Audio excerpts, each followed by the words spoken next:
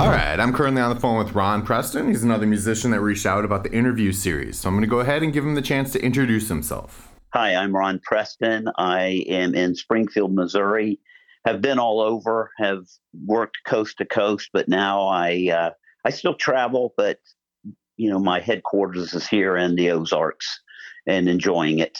So tell me a bit about, where you found music and, how it impacted you and made you want to pursue a life with it. My wife says that if singing extends your life, I'm going to live forever. And so I'm always singing or humming, and it drives some people crazy. And that's just the way I've always been as far as I can remember. And I didn't find this out until just a few years ago. My parents, they sang in the shower and at church, and and people say, "What did your parents play an instrument?" I said, "My parents played the radio and the record player." But I found out I had a couple of aunts that were kind of ready for the big time in the Ohio, Kentucky area, the Cincinnati, Columbus area, where Doris Day and Rosemary Clooney, and they were kind of like next up. My Aunt Frances and Aunt Emma, and one played guitar and one played organ, and then they both sang, and they're both beautiful. But I never knew that. I never knew that they were professional. No one had ever brought that up. So I don't know if it kind of skipped over my dad or my mom, although they could carry a tune. But when I was like 4 years old or around there, my parents would dress me up like as a cowboy, a la Hank Williams, the elder, Hank Williams Sr.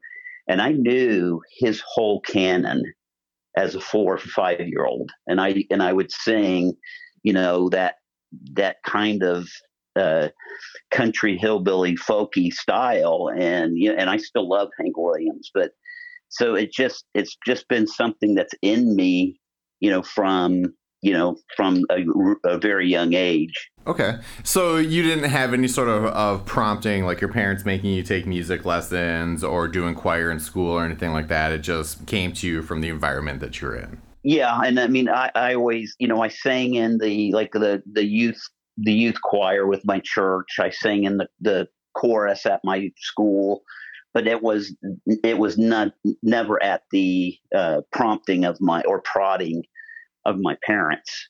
Although they enjoyed, a wide variety of music. My mom more the pop angle, and my dad liked the big band. Billy Eckstine and Frankie Lane were two of his favorites. But yeah, it was just kind of, I was self-motivated.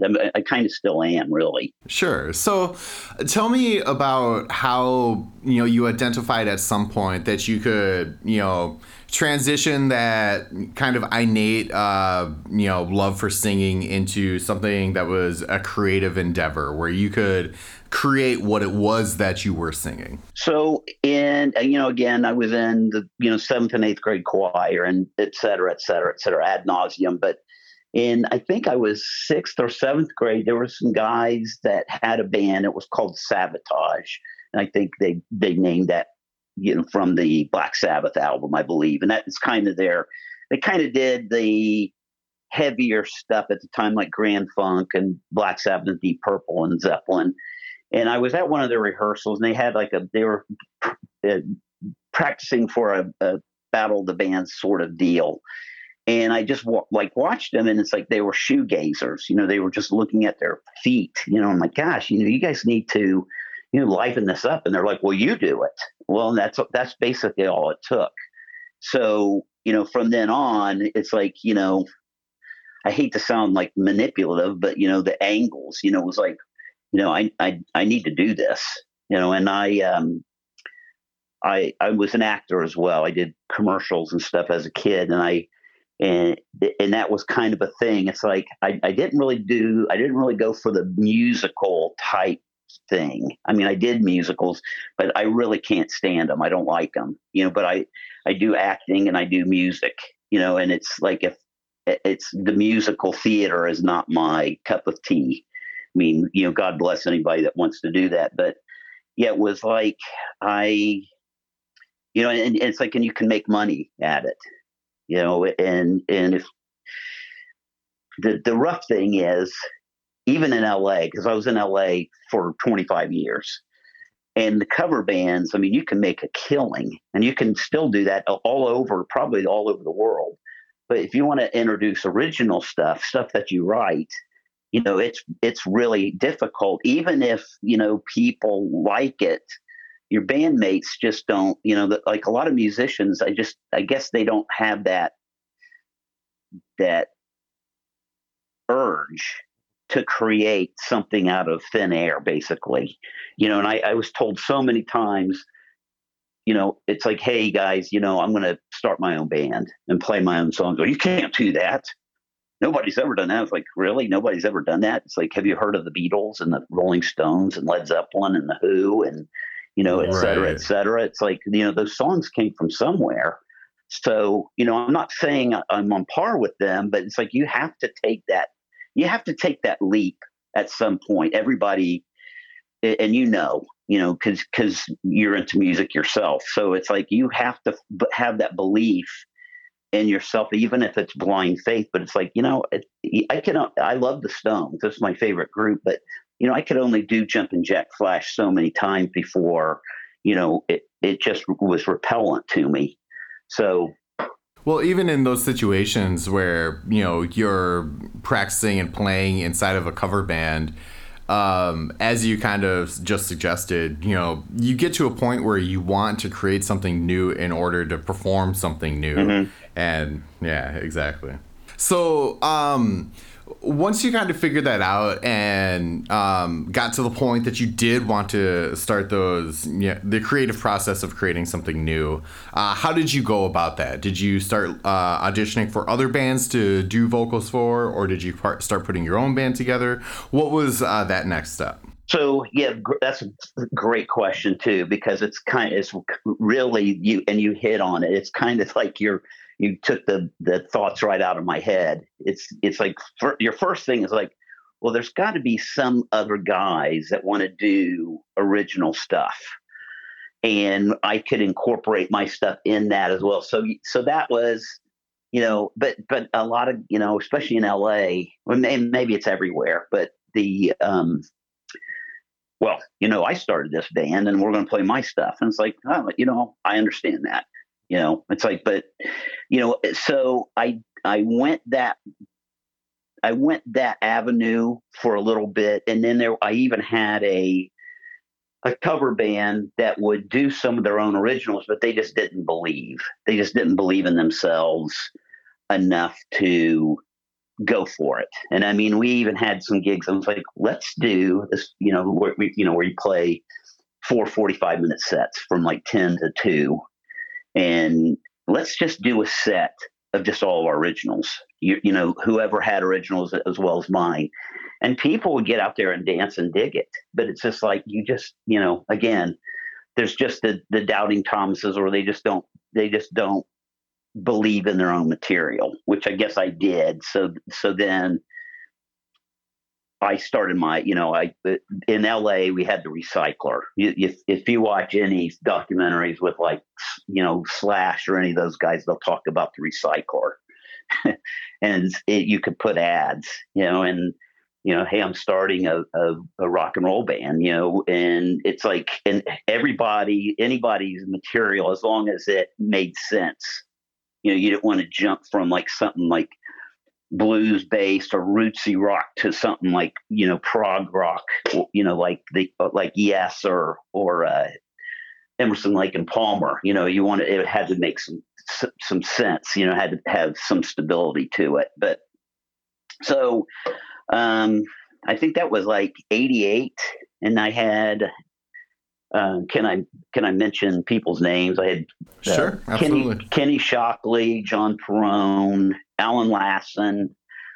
Kenny Shockley, he's disappeared off the face of the planet. I can't get a hold of him. I've searched everywhere. John Perone passed a couple of years ago, but I still play with Alan. Alan lives in Oregon, and we still get together and play, like once a year. But I think, it was like I was the driving force, and other people wrote, and we were a really good band. The band was called The Blame in the late '80s, early '90s in LA, and we opened for, we shared bills with all kinds of great acts, Stray Cats, Guns N' Roses,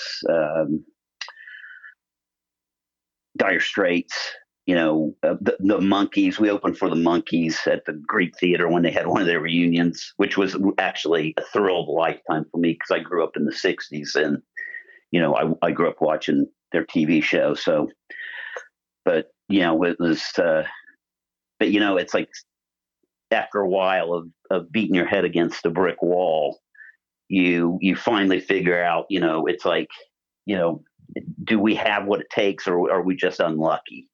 And we had I can't remember the label, but we had some label interest, and it was a big label. I can't remember. I think it's what's that called? Some kind of amnesia where it's like you try to forget it, but grunge had just become the thing. And it was like, man, we really like your stuff, but you're not Pearl Jam. That was that quote unquote. It was like, so I took a little break. Okay. So that kind of is some good detail about, how you kind of got out there, started looking for stuff, and then also kind of formulated the, the type of music that you wanted to get into. How do you feel that has kind of gotten you to where you are now, and what projects are you working on? So I still write, and I said I took a break. I took a break in the mid '90s, and my wife and I had a couple of kids, and and I was devoted to my children to the point, where my wife finally says, "Geez, you need to get out and do something, besides just working." So Alan and I started playing music again, but. And I have not. I mean, I can't. It's like it's hard to grade like what period of your life you wrote the best songs, but it's like I've just continued to consistently write, compose music and write songs, throughout that, up to this point. So, we moved to the Midwest. So we moved to the Ozarks from LA in 2005, and honestly, I really thought that I was done chasing after this. I tell people that I thought I was, at that point, pretty much set financially for the most part, but I was riding off into the sunset. And we stopped at a burger place in Nixa. They supposedly have the best burgers in the area, and we stopped in, and it was me and my wife and my two kids, and there's a stage and there's all the equipment, there's the lights, and I'm like, oh my gosh, because anytime I see it, even if it's an instrument I don't play, if I walk by a storefront and I see a horn or a violin, it just gives me a rush. So I see this stuff, and I ask that waitress, she comes over to take our order, and I says, oh, you have live music? She says, why do you play? And I'm like, yeah, but, oh, do you have a CD? Yeah, but, that wasn't my purpose for asking, but I go get the CD. I bring it into her. The next day, the owner calls and says, hey, do you want to play solo acoustic 3 nights a week? I'll pay you X amount of dollars, and all you can eat, all you can drink, and tips. I'm like, I thought I was done with this, and, hadn't done the solo acoustic stuff. So that was a new challenge, but it's, I still play with other musicians, but the solo acoustic thing has kind of been, what I've done since then. So what's that, 17 years, the last 17 years. And it's kind of scary at first. But actually, it's scary all the time because you don't have any buffers. You don't have anyone around you. It's just you yourself, me, myself, and I. It's like, if there's a wonky note, or, you forget the lyrics, it's like, it's you. That kind of ties back into what you're saying about having the confidence in yourself to believe in your material. Yeah, and it's like I'm actually going to do a Facebook Live thing this evening just because I just wanted to, and I'll do a wide variety of genres, but I'll do a fair share of my own stuff. It's like to play a couple hours. I like so many genres of music now, and I say it's like I would rap if I could, but nobody wants to hear that because I really can't do it. It's a revenue stream, but it's a revenue stream that I won't be able to mine because it's just not, I'm not good at it. I don't have that talent, but country, folk, blues, rock, a little gospel, a little R&B, soul music, just a wide variety of everything. But, it's like, but my, and then there will be people that will be asking for certain songs that I wrote, I tell you what, and I don't mean to sound arrogant or cocky, but I'll put some of my songs right up there with the all-time greats, with Dylan, with the Stones, with the Beatles. I've got some songs that's just like, I don't know how that happened. I heard Keith Richards say one time, it's like you have an antenna and you're just a receiver of this information, and it just, but it also helps if you're practicing or, productive and you're playing all the time. And I think you have your antenna out, more often than not. Absolutely. So, tell me a couple of your favorite memories about stuff that has happened to you surrounding music. You've already kind of said a couple, but, what else is there that, has kept you motivated and, was motivating enough for you to get out there and start working on music again? So and a lot of times I forget this one. I don't know how I forget this, but we opened for the Stray Cats at the Lingerie in Hollywood, and they had been broken up and they got back together, and we opened for them. There was 3 acts on then there was a hair metal band before us, then us, The Blame, and then the Stray Cats. And we really got along with the management and the guys in the Stray Cats. And I tell you what, those guys are monster players. I mean, it's like you don't have to like rockabilly to like them. They're just really great musicians. But the first band, I'm like, these Stray Cats fans are they're pretty rough and ready. It's like the girls had bigger muscles than I ever will, and it's like their following came in and just started moving tables and chairs around because they were going to dance. And the first band comes out and it's a hair metal band. And I don't think they got through a song before they basically got the hook. I mean, they were physically removed by the Stray Cats fans. And so I said to my guys, you better be good. Well, the thing was, now we had more time to play so we got to play like a set and a half because this other group got the hook. And we went over really well. It's really rootsy rock. I would say like Stonesy CCR kind of stuff, and that's probably still not stating it properly, but went over really well. So that week, the manager of Stray Cats, and he's also Brian Setzer's solo manager, and he called me up and he's like, "Hey, I really enjoyed you guys. I want to ask if you would open for Brian. He's got this crazy idea to do like a big band kind of thing, which is he's been doing that now since then, for 30 years or close to it. Brian Setzer's, what is it called? The big band. It's like a swing band, but and he said the magic words, and I'll pay you.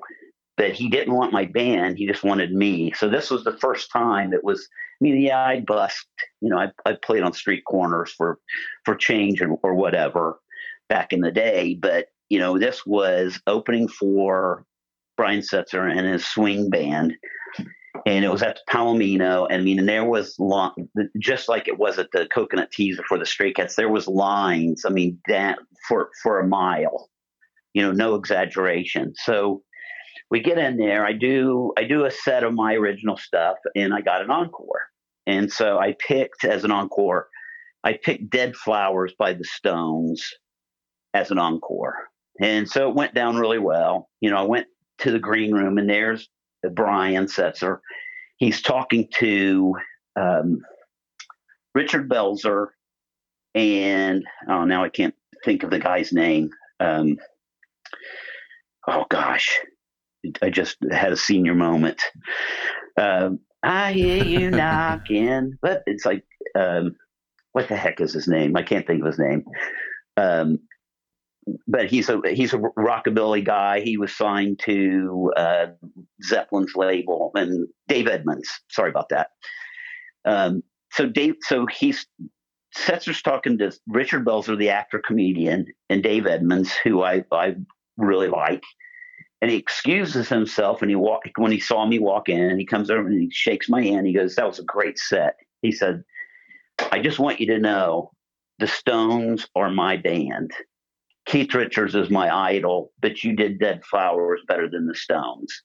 Okay, you can take me now, God," because it's like, so that's probably it. That's probably the pinnacle. All right. So you mentioned that you do live streams via Facebook.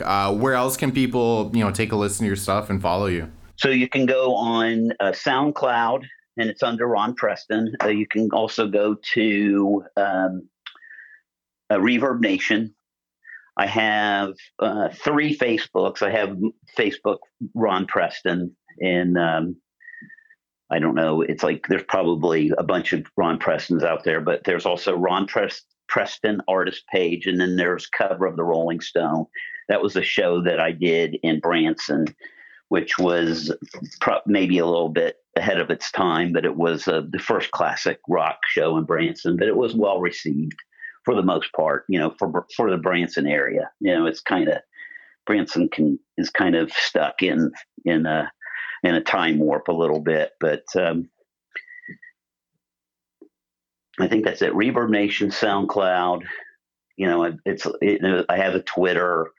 I've got all that stuff. I tell you what, Facebook has been really kind. It's like I wasn't really into the censorship that they've displayed the last couple of years. So I've just, I don't get into the politics anyway, but man, I've gotten so many gigs, acting and music from Facebook. So, it's it helps to have a social media, to be out there and have a presence doing that. I probably could do more, but I'm getting ready to turn 63.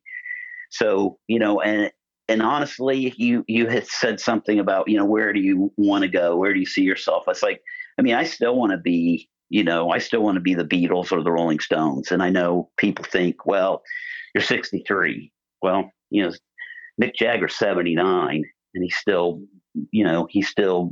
dancing around on stages. Again, not put myself anywhere in their orbit, but it's like, what else are you going to do? The blues guys did it until they died. There's no, I don't know. I don't think there's a shelf life. I think you just keep doing what you want to do. And if you're lucky, like me, blessed, fortunate, lucky, whatever you want to call it, you can make a few bones, doing it. So I totally agree. It seems like in the music industry, there's this notion that at some point you have to give up if you haven't made it. And I don't see it as a zero something like that. I see it as, as long as you're getting your own fulfillment out of what you're doing, then it doesn't really matter what the overall industry thinks of what you're doing. I record an album like every year or every other year and release it, and I sell, dozens of copies. It's I'm not platinum or gold, but I make enough to pay for the process, and it's kind of a vanity thing, but it's like, there's people that like it. There's people that like what I do and they appreciate it, and then I appreciate them, and I think that there's always going to be that. I think people are a lot kinder and more impatient and tolerant than people might think.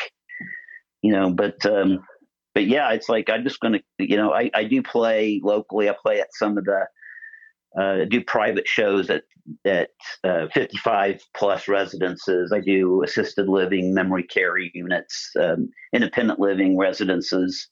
And I tell you what, it's like it's a blessing to bless them, to spend your time with them, because the memory care places in town, they don't even know who they are. They don't know their name sometimes. They don't know what their age. They don't know what day or year it is. But when they see me coming, they know that I'm Ron Preston, and I'm going to, they're going to have a good time.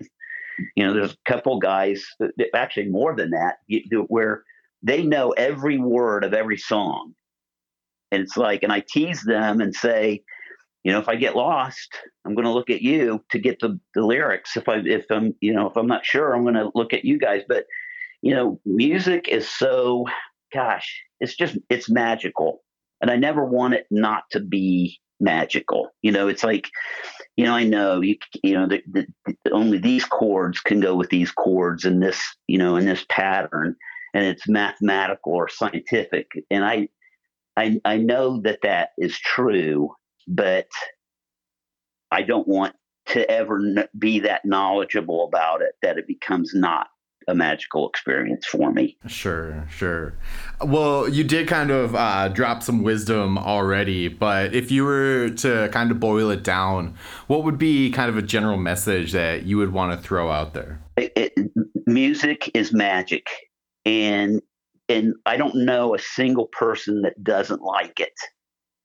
It's like, I'm sure in your brain, you've got the loop going on around in your cranium of this song that you can't get out of your head. And I bet you even people that aren't, that don't consider themselves musical, when they hear, it's like the olfactory senses. If you smell orange, it brings you back to this.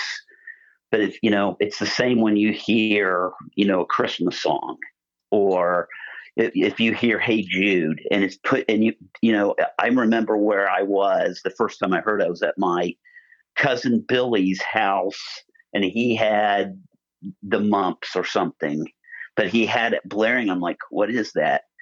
And my aunt came down and says, it's Hey Jude by the Beatles. And it was like, at 1968, whatever time of year that was, but it's just so magical. And if you have, I don't even know that you have to be that talented. I mean, and I don't want to put down the punkers, punk rock scene, because I like that.